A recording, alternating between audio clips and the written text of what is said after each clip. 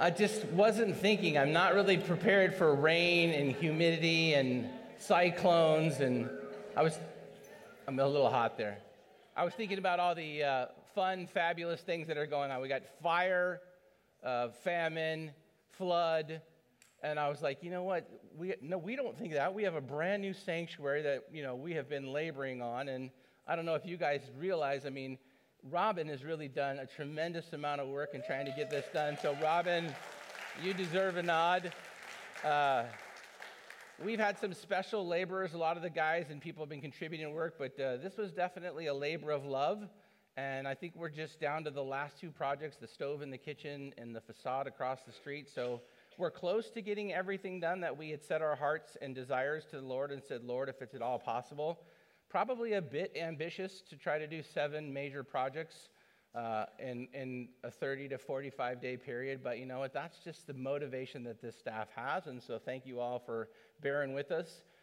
Good news too on the home front, as we decided to get some new chairs. Another local church was in the process of buying a building, and they were praying about with their elders whether or not they had enough money left to buy chairs or rent chairs. And I told Robin, why don't we just post our chairs, because guys probably hate moving them back and forth from the kitchen, and see what happens. And they came out, so it was like 1 guy, 2 guys, 3 guys. It was all their elders and their pastor, and I felt like I was being interviewed to sell chairs to them. But it turns out they want all of our old chairs, so all 300 of our old chairs are going to go to another church, and they're going to keep on blessing. So a little bit of money back in the pot, and we're going to keep on going. So if you have any questions about anything, obviously feel free to let us know. But I think those are the last 2 things going on. And like I said, if you want to help or be involved with something, you can always fill out a connection card and let us know.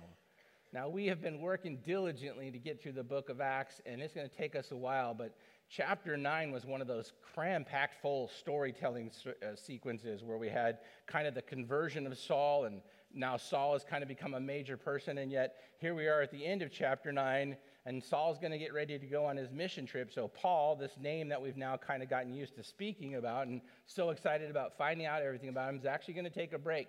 He's going to head down to Tarsus, is going to head down to his hometown, and he's going to begin a mission trip. And that's where the encourager, Barnabas, is going to join him, and he's going to take a little break. And because he takes a little break and gets off scene for a while, it's going to create kind of an opportunity for peace, because he was kind of the central focal point of the Jewish Sanhedrin and all their kind of attempts to stop everything. So as Paul kind of moves off scene, Peter is going to move back into scene. Now, because Peter and Paul are the ones we keep talking about over and over again, I was really considering something. How many do you think, when you think of the book of Acts, you think of it's been total, like the name of the chapter, Acts, is the Acts of the first church, right? That makes sense. A lot of people, I don't know, that's what I was kind of always told, it's the Acts of the first church. But as we're continuing to study it, what I'm actually it's really kind of the Acts of Peter and Paul. And it's really kind of like a day-to-day life and kind of what's going on with them. And then I was just saying Peter and Paul all week long, and then I wanted to say Peter, Paul, and Mary. And then I got Peter, Paul, and Mary, and then I started watching videos from the 60s, and I was completely lost for about 2 hours this week. So this is the life of a pastor, right? I'm like, Lord, maybe we should retitle the book The Acts of Peter and Paul, because it's really just kind of like a snapshot of their lives and what's going on with them. And what's really exciting about it today is Peter's coming back on scene, and we're going to see like a period of time in Peter's life. And I know a lot of people still have this mystique about what actually happens in a pastor's life. And I think this is such a cool kind of a passage because it's so powerful and it's so overwhelming. But the truth of it is, it's just another day in the life of the pastor, because the church is exploding. The church is trying to find its way out of this little seed pod to become the, Jerusalem and Judea and Samaria and to the ends of the earth.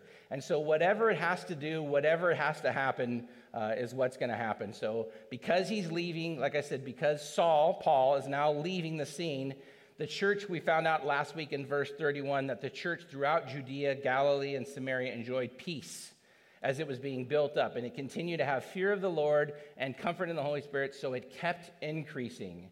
So as Paul kind of moves off scene, he's going to return back in a couple of chapters. Peter's going to come back in scene. Now, for those of you who are wondering what Peter's been doing, Peter has remained faithful, and Peter has remained in Jerusalem, and he's kind of continued to speak. But in case you forgot who Peter was, because it's been 7 or 8 chapters, remember, Peter was there from the very beginning. I want to say chapter 1, verse 15.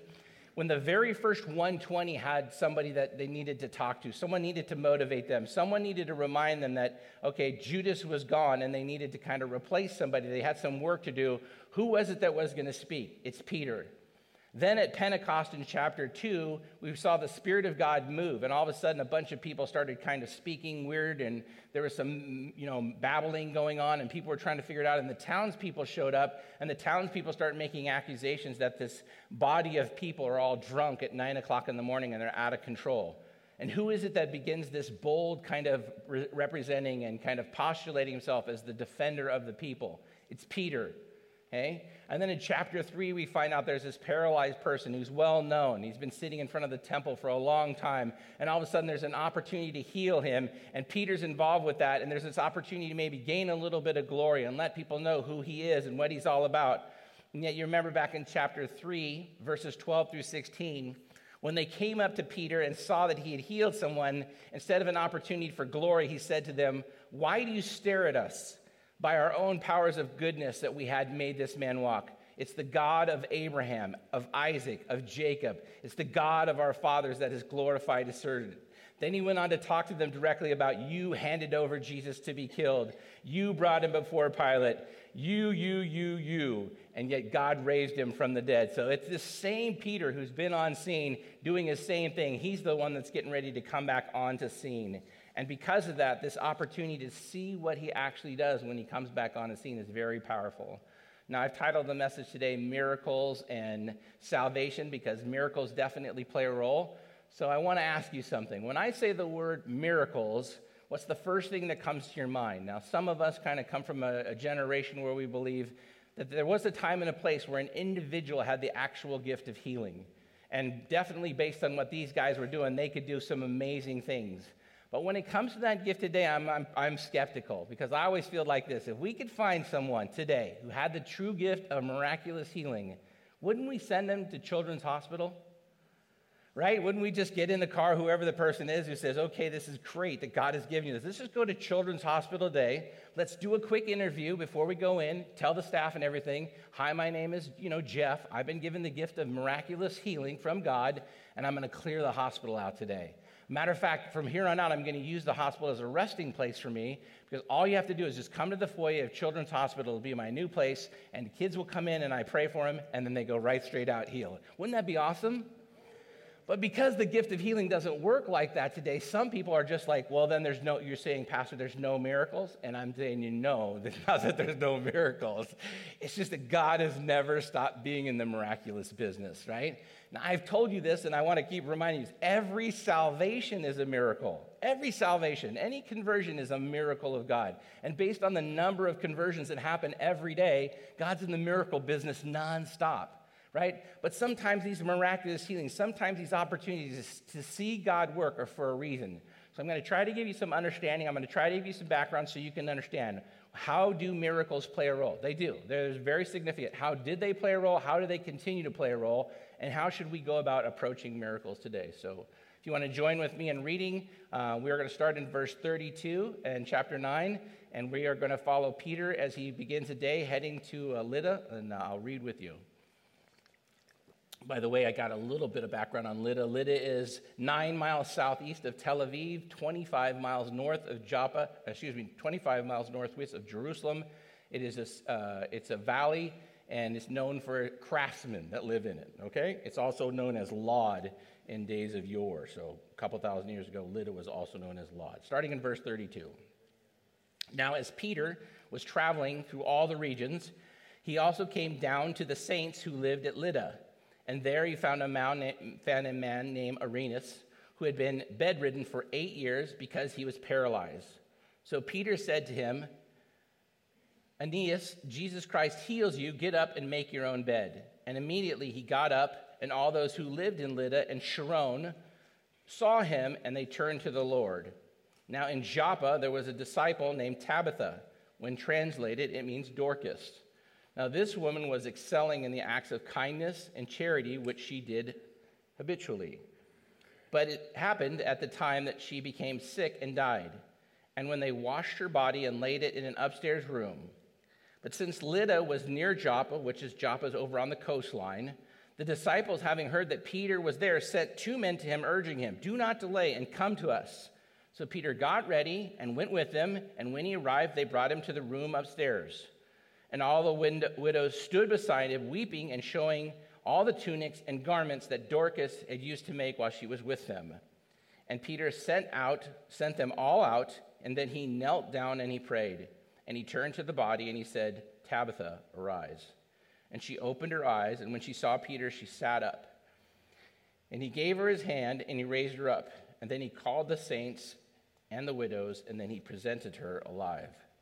And it became known all over Joppa, and many believed. And Peter stayed there in Joppa for days with a tanner named Simon. Now, this story is chock full of stuff, so as we get ready to break it apart, I know when you hear something as super miraculous as that, you want to kind of just think of that, but stay with me as we go through the journey, because each part of this teaching has some really incredible stuff. And let's just start off with the opening, okay? Peter's traveling through all these different regions because people were all dispersed. Remember that from Saul's persecution, Saul who became Paul, his persecution was so great that it forced all the believers out of Jerusalem to all these surrounding areas. Now there's these little pods of new believers. And so there's this opportunity to go travel to each one of them and kind of build within them the process for the first church. So that's what Peter's doing. Peter is going to be focused on teaching the Jews and eventually the Gentiles. Next chapter 10, we'll find out he's going to switch with the Gentiles. But Peter's focus is going to be internally on kind of teaching the Jews in and around Jerusalem. Saul now is going to move off scene. Paul's going to move off scene, and his focus will be those Jews and those believers outside of Israel. And actually, he's going to focus on that all the way to Rome, with it once again focusing on Gentiles. I love the fact that it says when he came down to live, that he came down to visit with the saints.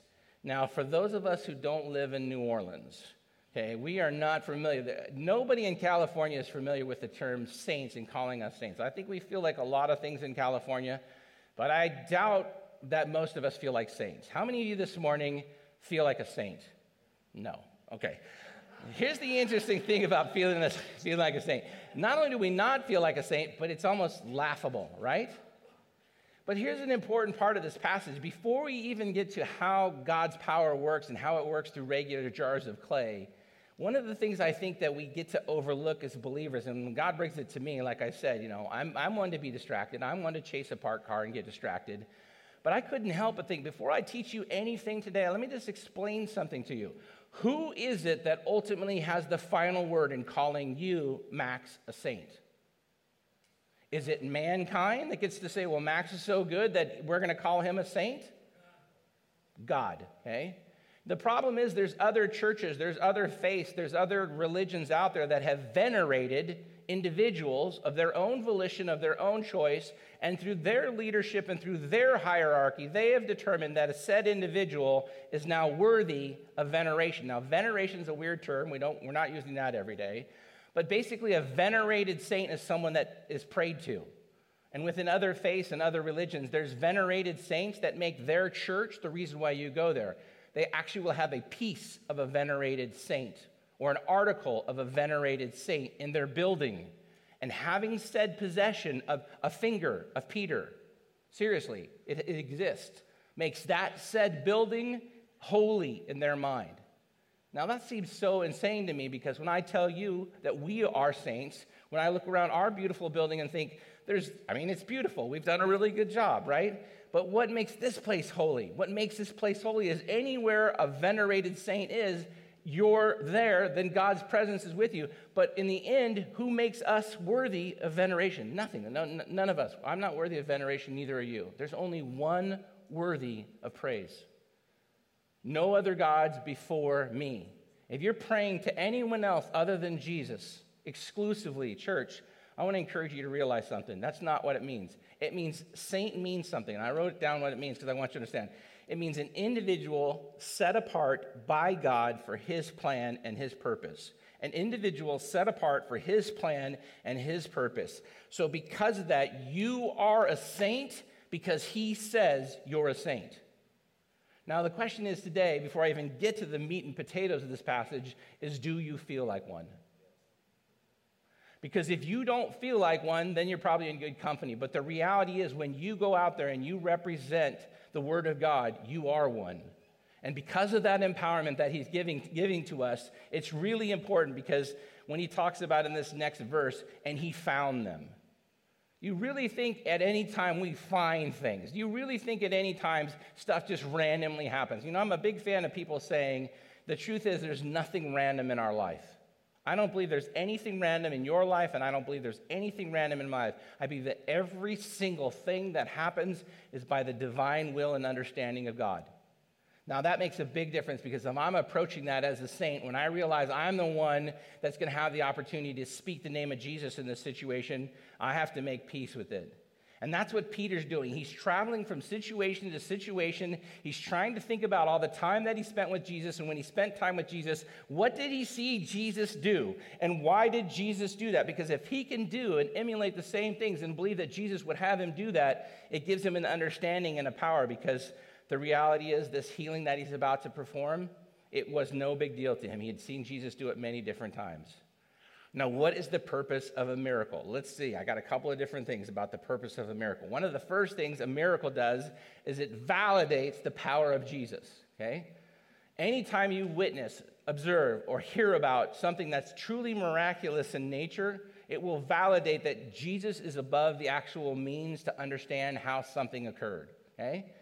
You can't explain how someone picks up a car. They say, well, we have these crazy energy inside of us and we do whatever. But there's a lot of things that we just don't understand about life and could and shouldn't be. But the reality is a true miracle. If it's a really true miracle, it validates that Jesus is in control of things and he can make anything happen at any given time for his glory.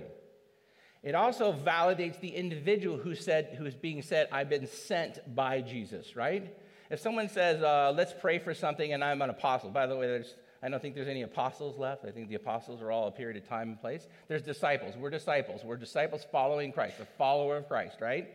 He's called us to be that. When we get to a scene and we say, you know what, let me pray for this situation in Jesus' name. I'm going to pray, and I'm going to ask God for miraculous healing, but regardless of whether he heals or not, and we're going to talk about this very specifically in a few more minutes, regardless of whether God heals or not, you still have to evoke the power. You know, remember when Peter said, why do you ask us how we did this miracle? Do you not know who did the miracle? Let me make it perfectly clear. We did not do the miracle. Same thing for us. When we have the opportunity to pray, we need to clarify it's not us. Miracles are not a validation of us. They're a validation that God uses us to sometimes let the world know who he is. Additionally, what can miracles do? Okay, they can do two things. For the non-believer, the miracle can lead them to faith. So when Jesus heals 10 leopards and one goes to the temple, we read the rest of the story, and what do we read about that? We read that only one of those received the miracle into what it was meant for, right? The others received it, but not into the value of what the miracle was intended. What about when a miracle happens for a believer? When a miracle happens for a believer, it's to strengthen your faith. It's to strengthen your resolve, okay? There's nothing in a miracle that's about you as an individual and what it makes you be seen in other people's eyes or anything. So be cautious. That's one of the tells that you can tell about a modern-day miracle worker. If any component of a modern-day miracle worker is somehow a reflection of them, then I would question them completely because it has no business doing it. It should always be a reflection of who it was meant for. The end goal of a miracle obviously would be salvation. Anytime you can get to salvation, that would be fabulous. But if not, if an individual's faith is then encouraged or strengthened by the miracle, then so be it. And this is something that Peter has seen. Peter has seen Jesus go. Peter has seen Jesus do. And as he does it time and time again, he realizes himself, I'm now going to have the same opportunity. I'm going to have the same opportunity. And this guy, Aeneas, has been waiting for 8 years for something to happen.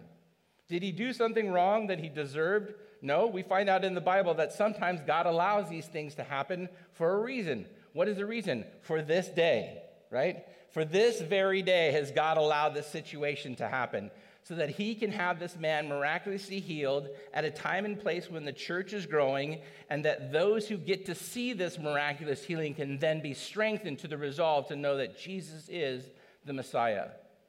So when he gets a chance to stand by him, who does he say heals him? Does he say, Aeneas, I heal you? Is there even the possibility that he would allow himself to be seen as any point involved with the healing? Absolutely not. He says, Aeneas, Jesus Christ heals you. That's another tell for you. If you see someone today talking about, I have the healing thing and I have the this and that, that's not the verbiage that someone who's using healing would speak of. You don't have any power. I don't have any power. We have what the Lord gives us. Amen? And because the Lord gives that to us, then any invoking of said power should also come with the ownership of whose power you're invoking. When someone says, let me pray for you, I have the power of healing. It sounds good, and I know your heart is, I want it. Okay? But sometimes the heart's greedy, and sometimes the heart wants things it shouldn't want. And you should just clarify with them, are you praying for me, or is the Lord praying for me? Because if you want to pray for me, I appreciate that, and off camera or off scene or off whatever you want to do, you can go do that. But if you're invoking the name of the Lord upon me, I would prefer that you say, in the name of Jesus, be healed, right? Because then whatever the situation is, I got to make peace with it. And church, let me just give you one thing that was burning clear to me this week. Every time I hear this whole thing, okay, I am someone who's in need of a miracle, right? I am a living example of someone in need of a miracle. I had the chance to sit with a lady 8 years ago at UCLA who was 10 times worse than me. I have a bad kidney, and my situation's not the most fabulous in the world, but I sat with an incredible lady 8 to 10 years ago at UCLA who was sitting in a room with 3 IV stands completely full of medicine and a tube swatch going into her chest the bundle was between 7 and 8 inches thick of tubes going in. Her heart was completely failed. I had the privilege of sitting at the end of her bed and speaking with her, as a matter of fact, as I am speaking with you today. And one of the things that became so overwhelming to me as I sat there and spoke with this lady was she had made total peace with the fact that she was probably never going to leave that room ever again. She had even made peace with the fact that we were in La Quinta at the time at my former church. So from La Quinta to UCLA, she had no one with her. Okay, her husband was trying to go back and forth. That's a pretty tough drive. And she was just kind of resolved to just sit in that room and make peace with the fact that somehow, some way, God was going to ask her to make peace with the fact that your heart is no longer viable, and you're going to sit in this room until 2 things happen. You die, or someone else dies. Now that, my friends, is a miracle that when you start praying for miracles, gets to be personal, right? And so I'm sitting with her, and I'm like, I won't say her name, and I was just like praying with her. I'm like, this is crazy. Like, what are you praying for? And she goes, be careful what you pray for, Jeff.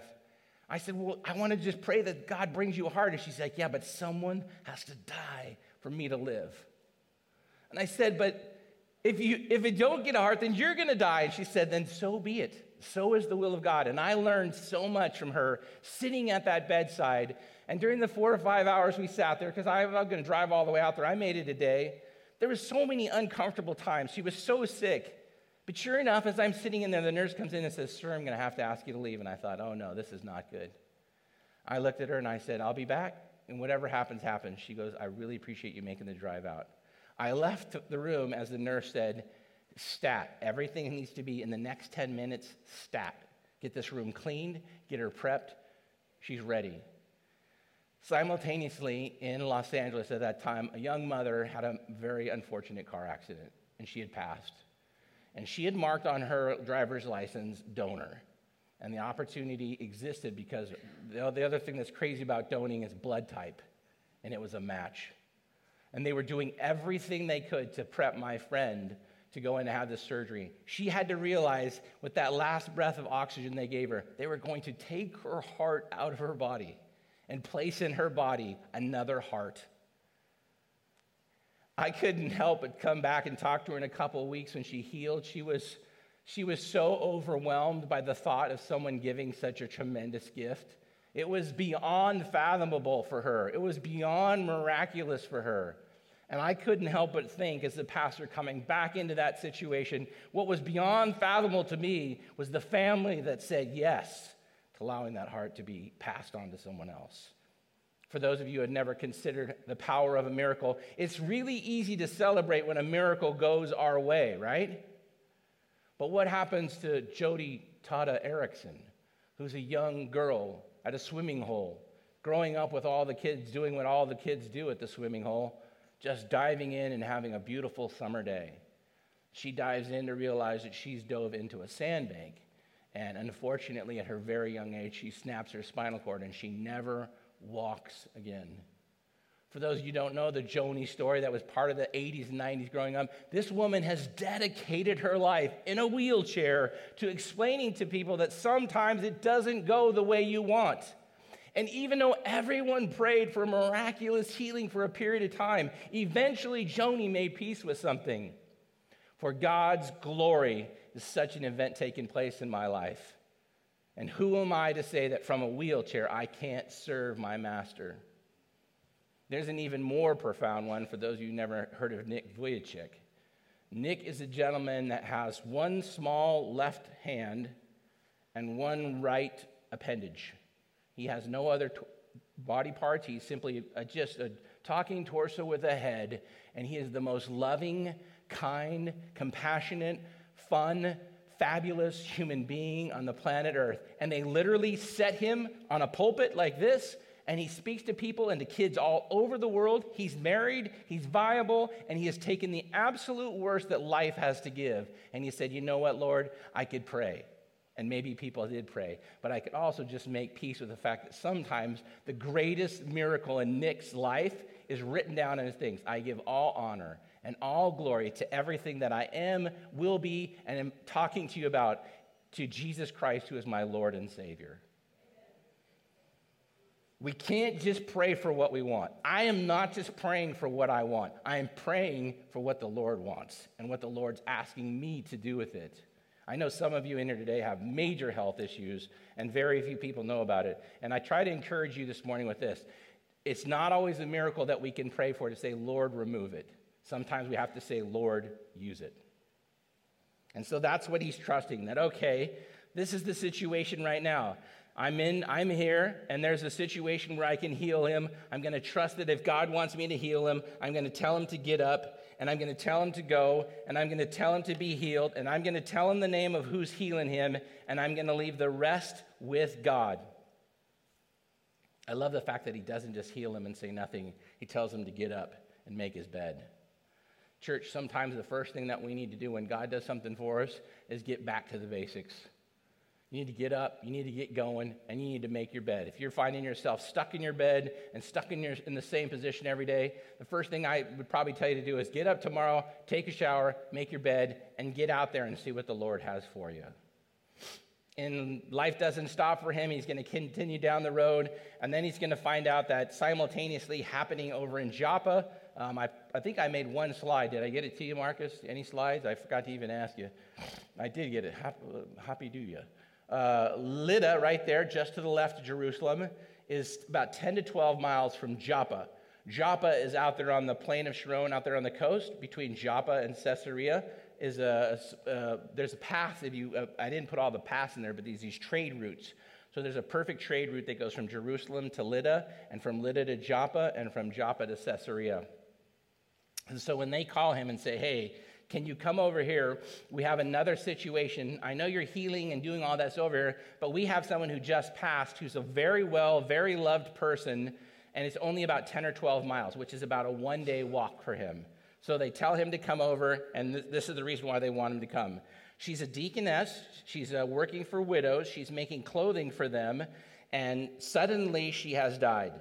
And you know that taking care of widows and taking care of them is probably one of the highest callings a church can do. Even today, we love to take care of our widows, take care of the orphans.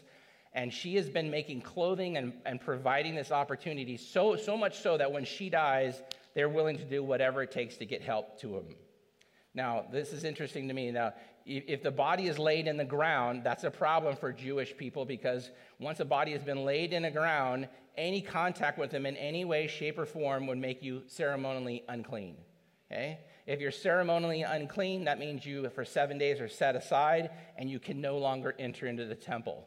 So dealing with people of death of any kind of way, shape, or form is a little bit taboo for them. And yet here's a situation where they know there's a small window before they clean her and kind of set her up and all these different things. If you can get somebody there, maybe God can do something. And it made me start wondering, what is this about death in the Bible that I'm missing out? Now, I think we all kind of have the Lazarus story down, right? Lazarus died, and Jesus didn't make it there in time, and then he shows up, and a couple of days later, he calls Lazarus forth. That's a pretty amazing one. But do you realize that there are multiple accounts in the Bible of people that died and were saved?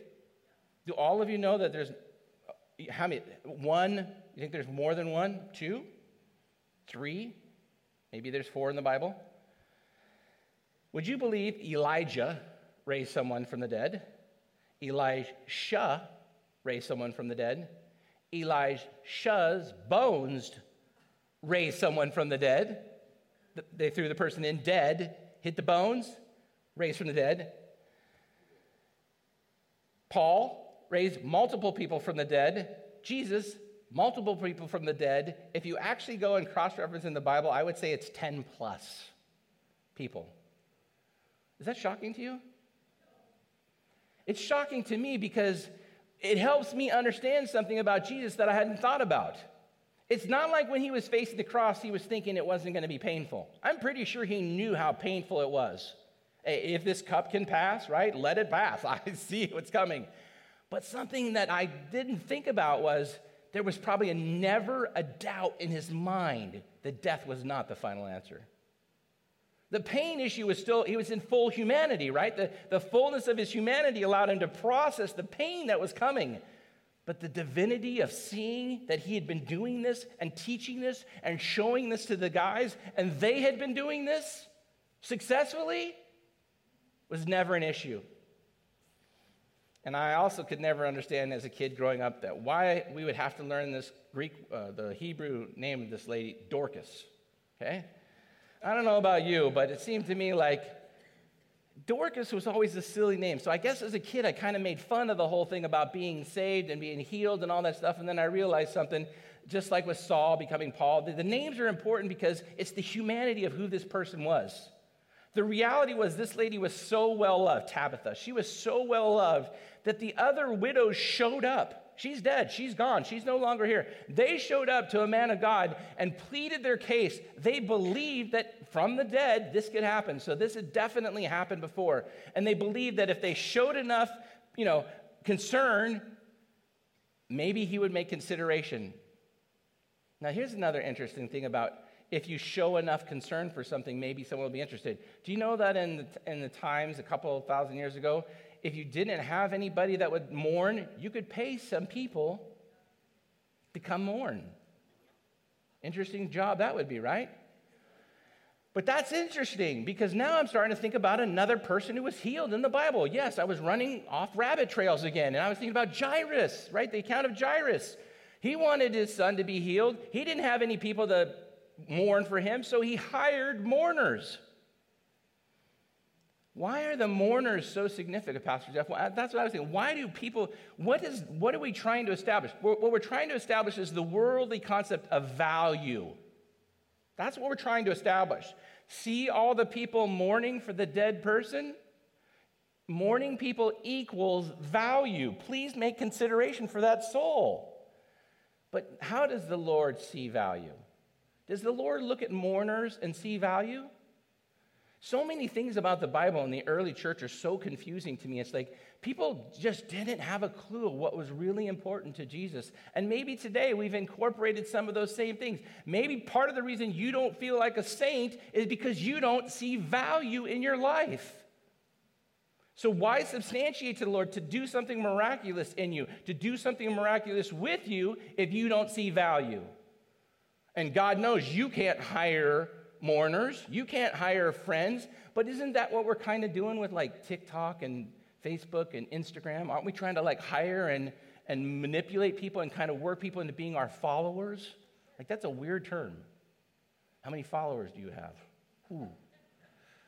I still to this day have no understanding of why anyone would follow my Instagram thing where all I do is post pictures of fish. Right? It's like, you want to follow me, post a picture of a fish. Of course, my wife monitors that quite heavily, people. So if you're wondering why most of you who are not males are not allowed in, it's because I still don't understand. But anyways, back to this. He sends them there, and he tells them, here's what I want you to do. I will go 10 to 12 miles for this lady. I will go and do it. But when I get there, I want you to realize something. I'm not going to be swayed because of the mourners you have. But look at this scarf that she made me, and look at the sweater that she made me. She's a skilled deaconess. Look at all this has no bearing on her value, okay? The value of this situation is that God ordained it, right? I know you guys want to quote Romans 8:28 because we all do, right? God can use all things. But what you're missing there is if all things have been ordained by God, and through his sovereign will and his understanding, he's using and allowing all things for such a time as this, because he knew that right now, in this moment, there would be people gathered around Tabitha, a.k.a. Dorcas, who longed for life to return. And what he wanted to allow and the opportunity for Peter to come in there and heal this person was to remind them, if you follow Jesus, the man of Nazareth, if you follow the carpenter from Bethlehem, this is a power that he has and he has given to us and he will give to you. And we tell them that hell will not prevail over your life, death will not prevail over your life, and that the sting of death has now been removed. Let me show it to you. And he prays. And she takes his hand. And he gets a chance to show them. And he gets a chance to explain to them that this woman from the community, this woman that was so important to you, is more important to Jesus. And it's a powerful, striking example, like Jairus' son, of who God is and what he does. I couldn't help but think about myself and think about my friend once again at the hospital with her heart. She's still alive, by the way. We still talk. We had a little falling out. Life happens. Something was said, something happened at the church, and for about 2 or 3 years, we went our separate ways. And then one day she called, and I can't help but think about something. You know, when you've seen a miracle with someone, when you've been part of a miracle with someone, there's a bonding that takes place.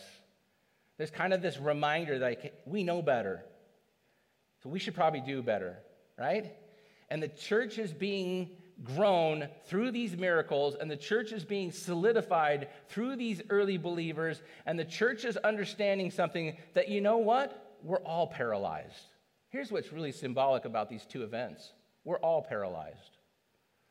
Some of us have been paralyzed a lot longer than 8 years, and we're all waiting for the Savior's touch. We're all dead. There's none righteous. That's a pretty clear statement. There's none righteous, not one. We're all dead equally as well. We're all waiting for the Savior's miraculous touch, who said, if you follow me, you will never have to fear that thing again. That you will say, death, where is your sting? I don't know about you, but one of the things that I'm learning in my situation in life right now is I honestly don't care if it floods, famines, hurricanes, or tornadoes in the next 24 hours. That has no bearing on me. You know what I care about happens in the next 24 hours? If someone in this building or someone listening online doesn't know that Jesus Christ is the way, the truth, and the life, and leaves this message time and leaves this situational awareness to not make a profession of faith, and that individual would spend eternity separated from God, is the highest calling in our lives. Floods and famine, church, they're going to come again. Don't you remember what happened in 2000? Don't you remember all the little ants scurrying? Get your stuff, get your supplies. Water, we need flashlights, get rice and beans. Don't you remember what happened in 2001? There was a sale on rice and beans, right? Get toilet paper. Guys selling toilet. I mean, I drive up and down Santa Ana home like 100 times a week. And I love the little kid lemonade vendors, but I'm not going to forget the little kid toilet paper vendors. $5. That's right, a roll. Shame on us if we forget where we come from, right? There's a high calling for miracles. There's a role for miracles, and there's an opportunity in our salvation for us to realize that even though when you look in the mirror you see flaws, he says, saint. And he says, I need you to go into that situation that you're currently living in and be my hands and feet and be the boots on the ground. And you're like, but I don't feel that sense of value. But it's not a feeling. Well, I need church to be more experiential. Boy, if the church is going somewhere right now to hell in a handbasket, it's that we need church to be more experiential. We have an entire generation of church goers right now being told if church is not experiential, if you don't experience God at church, that we failed you. Church, let me tell you something. I'm not miraculous enough to make you experience anything. Right? I am too regular of a human being to make you experience anything. All I can give you is God's word. That experience is between you and your living heart and the living God to say, hey, look, it's coming alive today in you.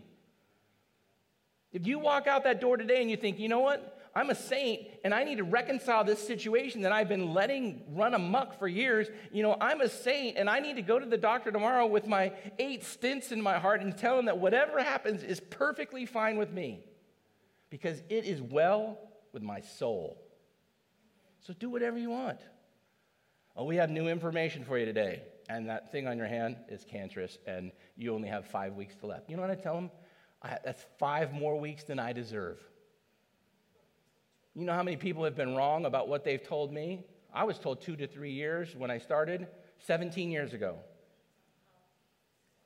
It's 17 years later, I'm still working full-time. I'm still the heaviest person in my dialysis center by at least 120 pounds, okay?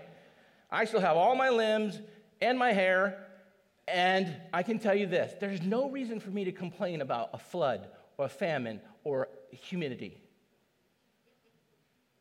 Because there's high callings in our lives, church. And I found something in the miracle of my life, and that is that God said, no, I'm not going to heal you yet, but I'm still going to use it for my glory. And it's well with me. Wasn't well for Jairus. They paid for it. Dorcas, she didn't have to pay for anything. She had real friends, and he felt compassion, and he healed her. And the beautiful thing about healing someone is that they get a chance to come back to life, tell people maybe what they saw or whatever they experienced.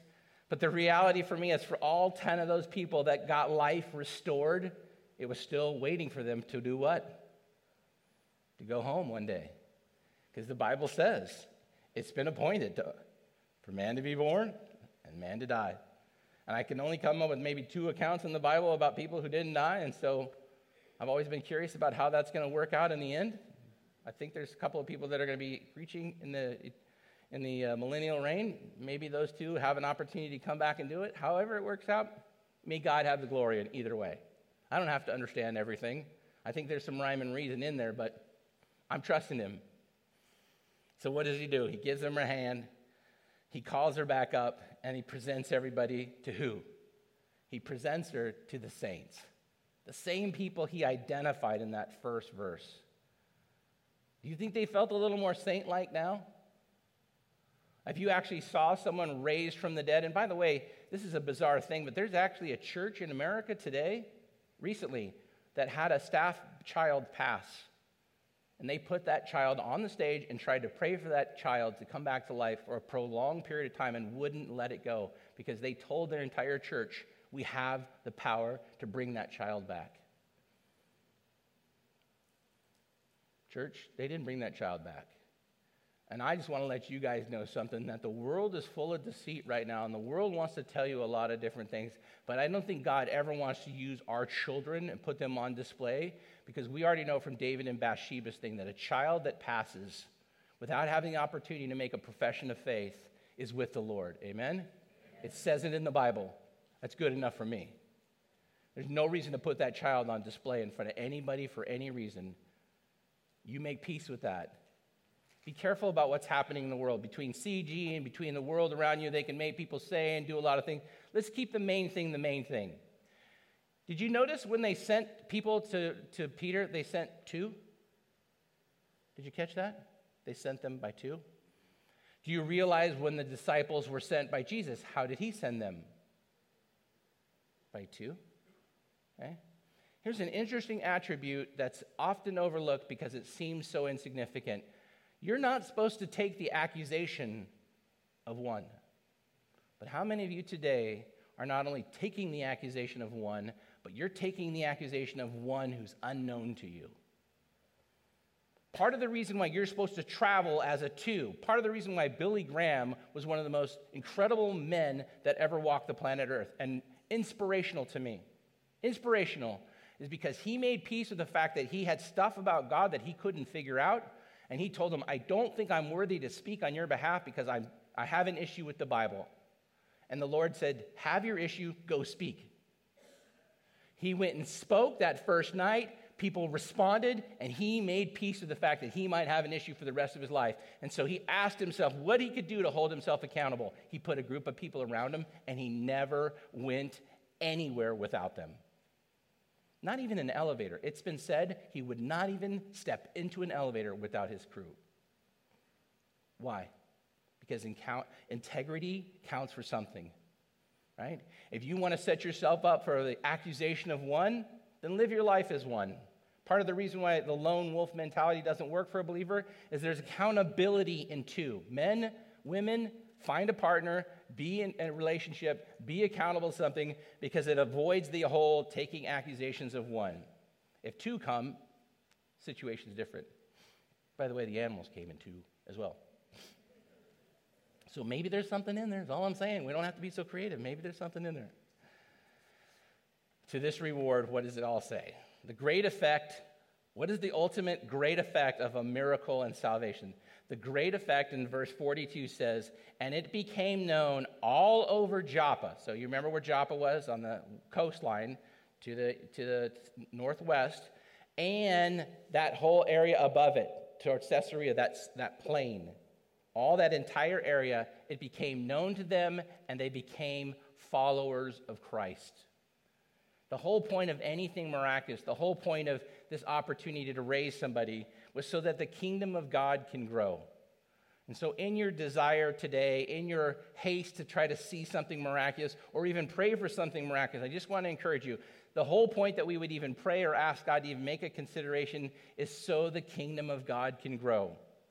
We're not simply just trying to heal believers because believers have migraines or heart issues or kidney issues or health issues. The goal is not that we have this genie in a bottle and anytime our life gets rough or whatever, we simply go to God and we pray and we ask for God to do something miraculous in our lives. That doesn't mean you can't talk to him. If you're talking to him without ceasing, you're going to be talking to him without it. But like Paul did, at some point in time, you got to make peace with the fact that God placed a thorn in his side and he asked for it to be removed. And then he asked for it to be removed. Then he asked for it to be removed, and then he made peace with the thorn in his side. And what happened because of it? Well, we think maybe glaucoma. I told you this before. He couldn't write. He's got to write all these books of the Bible. I mean, Peter, these guys are going to become some of the most proficient people in the Bible. 13 of 27 books. What's he got to do? Well, he gets Barnabas, and he gets Silas, and he gets Timothy, and he gets these young up-and-coming followers of God, and he puts them under his wing, and he calls them a scribe. And he gives the word of God that's being given to him that he can no longer write through these individuals. And he helps us develop the entire system that we have today of discipleship. God used it once again. Why? Because he's allowing all situations to demonstrate. Romans 8:28, if all things work together, okay, then he has to know how all things are working. But, Lord, that's just not, this doesn't work for me. I don't really do well with pain. And so what I would ask, Lord, is I'm going to go in and I'm going to have this thing, and I would pray that you would kind of minimize the pain. Hey, that's a normal prayer. It really is. Minimize the pain. I get that. But what happens in your pain? Recently had an opportunity to experience some bonus pain in my life. I'm going to tell you something. When you experience bonus pain and you don't take it out on the people in that room, because the nurses and the doctors are trying to help you, when you don't make it their fault and their problem that you're in pain, something weird happens. You know what happens? You blow their mind, right? I had a recent opportunity where things weren't going my way. It happens with me. I'm that guy who has weird things happen. And my nurse was a little nervous because I was at a hospital that day that was a training hospital. And so there was like 18 people in my room, a little bit more than I'm comfortable with by 17 or 16, okay? And I wasn't feeling so well. The needle wasn't in correctly, and I knew it wasn't in correctly, and I get needles all the time, so I'm pretty familiar with how they're supposed to feel. High and pinchy needles are not going to work. And eventually, I was stressed enough that I popped it. I popped it out of my... And that doesn't work good, too, when it's live. It creates a fire hose situation and stuff happening. But it also creates in that little nurse that did that situation a panic, right? That I failed you as a nurse. Now, my daughter's a nurse, and I can tell you this. I failed you as a nurse. When you're in the room and the doctors are all looking like, who put that? You could really torch somebody for that, right? It's okay. I tell them it's okay. Put another one in here. I got another one here. We'll just start over again. And you give them a way out. As I was struggling through my pain and struggling through my whole thing, I was really grateful my daughter was there. I was really grateful there to remind myself, people are watching you in your best of your best, but they're watching you even closer in your worst of your worst. They want to see, is he going to release the beast on us, right? Pastor Schmaster, you know what I'm saying? It's like, what will this guy do if we run him up the flagpole and really put it on him? And I had to make peace with myself. You cut me off in my car. Depends on who's in the car. No, it doesn't depend. I get frustrated when I get cut off. I don't like being cut off. This week on 18th, driving to go get some chips and salsa, minding my own business, an individual who's definitely new to town thought every stop sign from left, right was a four-way. And dead pulled out in front of me at 35 miles an hour. Just dead straight pulled out in front of me. As I slammed on my brakes, because I've got a sense of this town and how people drive, I'm 14 inches from the car looking at him in the steering wheel, and he's like, what? And I'm like, there's no stop sign, what? What do you mean, what? What are you doing, bro? What? So dude drives away, and he's still saying what? And I look over, and then the other thing, the guy's watching the whole thing. I'm still sitting in the middle of the road now. I'm not moving, and I was just like, Lord, thank you for protecting myself from myself. When I go head towards chips and salsa, I shut off my brain. I want my chips and salsa, But thank you for protecting me. And as I'm taking this moment this other guy is going crazy. Get out of the road. Let's go. What, you've never been hit before? Come on, let's go. And I'm like, time out, bro. Whoa. So I just pull forward and pull the curb, and I'm just like, you know what? What is going on in the world? What are they going to see in me? What if he finds out later on that I'm the pastor at the church, right? Right? They're watching. Your kids are watching. Be careful the first words you hear your grandkids say. They're listening. They're observing. And everything you think and say and do that nobody matters, it matters to him. Because if all things are going to work together, then even your infirmities, even your sickness, even your highs and lows. One final point. The end of the story isn't just the end of the story. Remember I told you it's a day in the life of the pastor?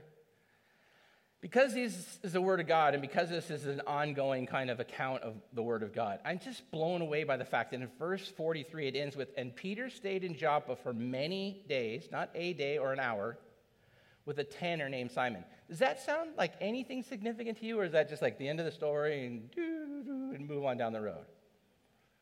This is loaded. This is loaded. You know what a tanner is? Not in Costa Mesa. A tanner is someone that goes down and pours oil on themselves and think that the human body is designed to be Criscoed, and that's a tan. No. A tanner is a person that kills animals and then tans the skins. You know what that makes them in Jewish religion? Unclean. The dude just raised someone from the dead, walked 10 miles, healed somebody, did all these different things. He's totally taking care of his business for the Lord, and a tanner asks him to stay. I read this somewhere, so I wrote it down for you. Based on the principle that Jesus taught his disciples, the first house that's offered to you until you leave the town, Mark 6:10, is where you stay. But he's a tanner. I'm unclean by going into this house. Look what I just did. Does it matter to the Lord? You're not unclean because of the house you're in. You're not unclean because of the food that goes in you. You're unclean because your mind tells you you're unclean. But there's none righteous, so you're already unclean. We're all unclean. But he stayed for more than a day. Why? It's the craziest part of the story. What we're going to find out in chapter 10 is an individual, a Roman centurion named Cornelius, is going to find out that he's there. And he's going to send 2 servants from his house to go find Peter. And Cornelius is going to find out that this house he's staying at is a devout Jewish man, And this Jewish man will be asked to come to Cornelius' house coming up. And when he gets to Cornelius' house, he's going to pray for salvation for Cornelius and his entire household. And the opportunity now for the Gentiles, including Roman centurions, Roman soldiers, the head of centurions, the head of a 100-man group, is going to have an opportunity to hear about faith. Why? Because God is using all things, every day, all day, for the kingdom of God. And just because you and I don't see it, and just because you and I don't feel like somehow we're involved with it, and just because you and I feel like a lot of different things, but not a saint, doesn't mean that it's not true. You are a saint because he said you're a saint. And the work that you're doing is significant. And even though you can't see the work, it's significant. But don't try to insert yourself in when the glory comes, like Peter said. You seriously think we had something to do with this? This is no reflection of us. This exclusive reflection of the person who can save, and the person who can heal, and the person who has the power over death and life. In the end, as the old saying is true, is Jesus a liar? Is Jesus a lunatic? Or is Jesus Lord? Because I can assure you one thing, he has the miraculous power over life and death. So what are you waiting for? You want to take the chance of you having the power over life and death, or you want to just roll the dice of life and say whatever happens, happens, and I'll deal with it then? You're going to risk eternity with someone who's already been there, knocked on eternity's door and said, no, not today. I'll get back to you. Because I have that power. I put time for you. Remember, Jesus, God, is now outside of time. Time has been set aside for us. We are living in time, okay? That's a parameter for us. That's not a parameter for them. They've been outside of time. They were, they will be, and always will be, right? We have now been given a very precious gift. It is called time. And it will run out. So whether it's this week, next week, or in 2,000 years, every generation in the Bible thought our generation was the one the Lord was going to come in. So us standing out in front of the building saying the sky is falling, the sky is not helping. The sky will fall when it was told to fall. And it's already been set in stone, and the sky knows when it's going to fall. Until then, every bit of time is precious. Every opportunity to have a miracle or to have this hope, this great hope that's in Christ, is here and present today. So I say one final word to you. Who is your hope for the afterlife in? There is going to be an afterlife. You will live forever because your soul was designed to do that. Whether or not you understand it or comprehend it, I'm sorry to explain it to you this way. But the truth is, you have a soul and it will live forever. It will either live with its maker, who he intended in his house for you to be with him, or you will live outside of that. To be separated from God is the first definition of hell.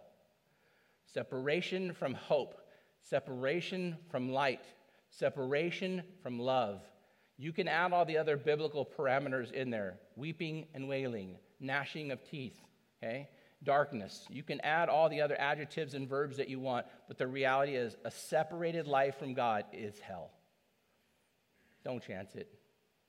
Don't chance it. I appreciate you making the effort to be here today, and I know between the rain and all, there's always going to be another opportunity to say something else I could do today. But church, there's no better place you can be than in the house of the Lord with the encouragement of God's word to say, hey, look, right now you're going to go back into the world, and maybe during the storm, someone's going to call you panicked, and the sky is going to be falling, and you're going to be like, I got it.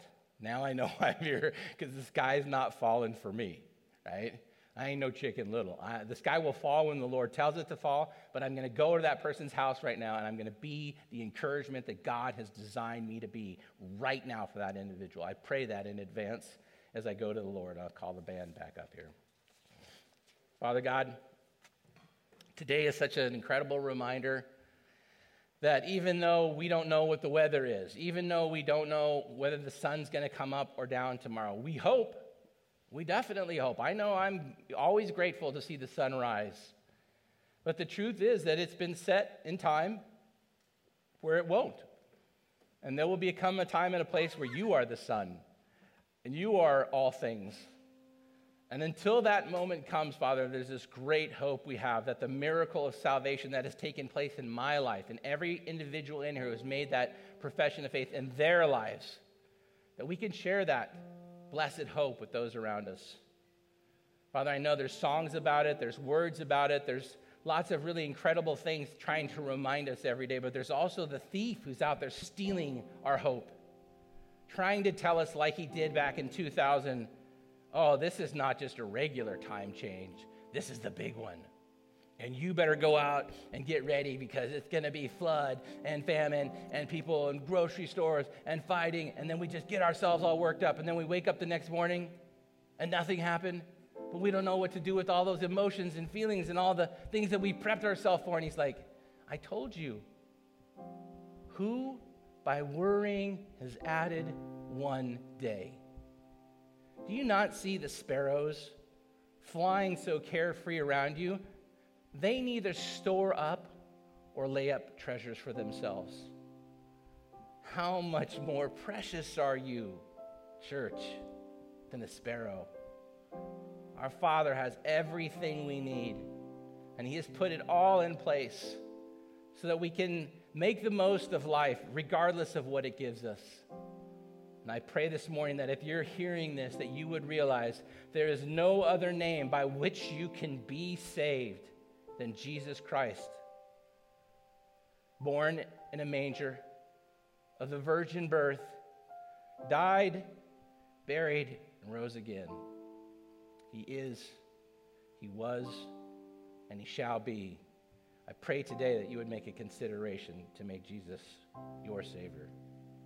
Amen.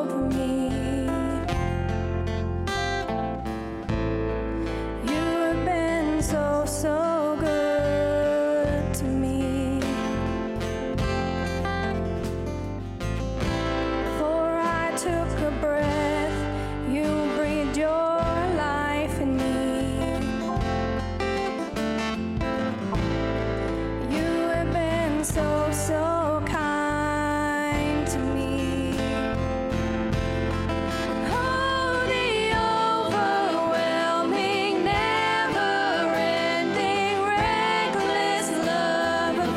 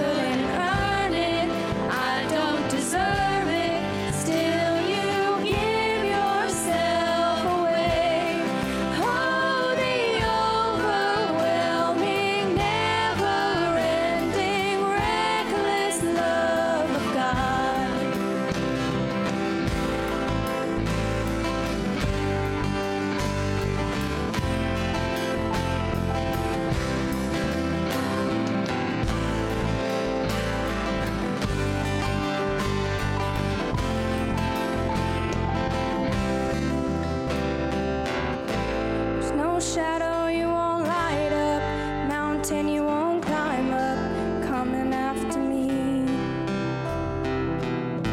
There's no wall you won't kick down, lie you won't tear down, coming after me. There's no shadow you won't light up, mountain you won't climb up, coming after me. There's no wall you won't kick down, lie you won't tear down, coming after me.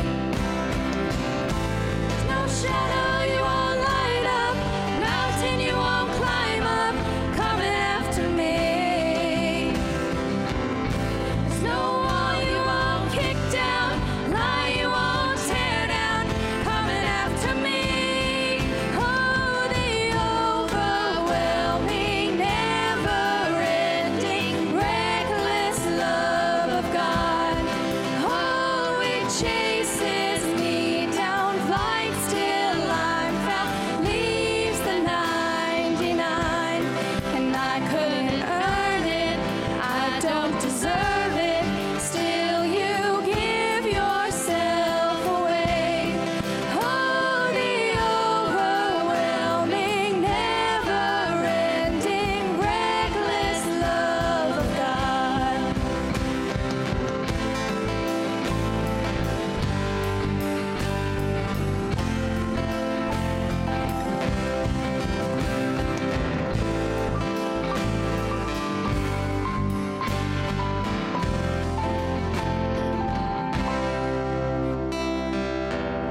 There's no shadow you won't light up, mountain you won't climb up, coming after me. There's no wall you won't kick down, lie you won't tear down, coming after me. Oh, we thank you, Jesus. We thank you that you're a relentless God. Amen. We're so glad you were all here this day. Blessings on you for being here. We're praying traveling mercies and safeties for everybody as you go home. We want to see you all back here next week. God bless you all, and may you have a great week.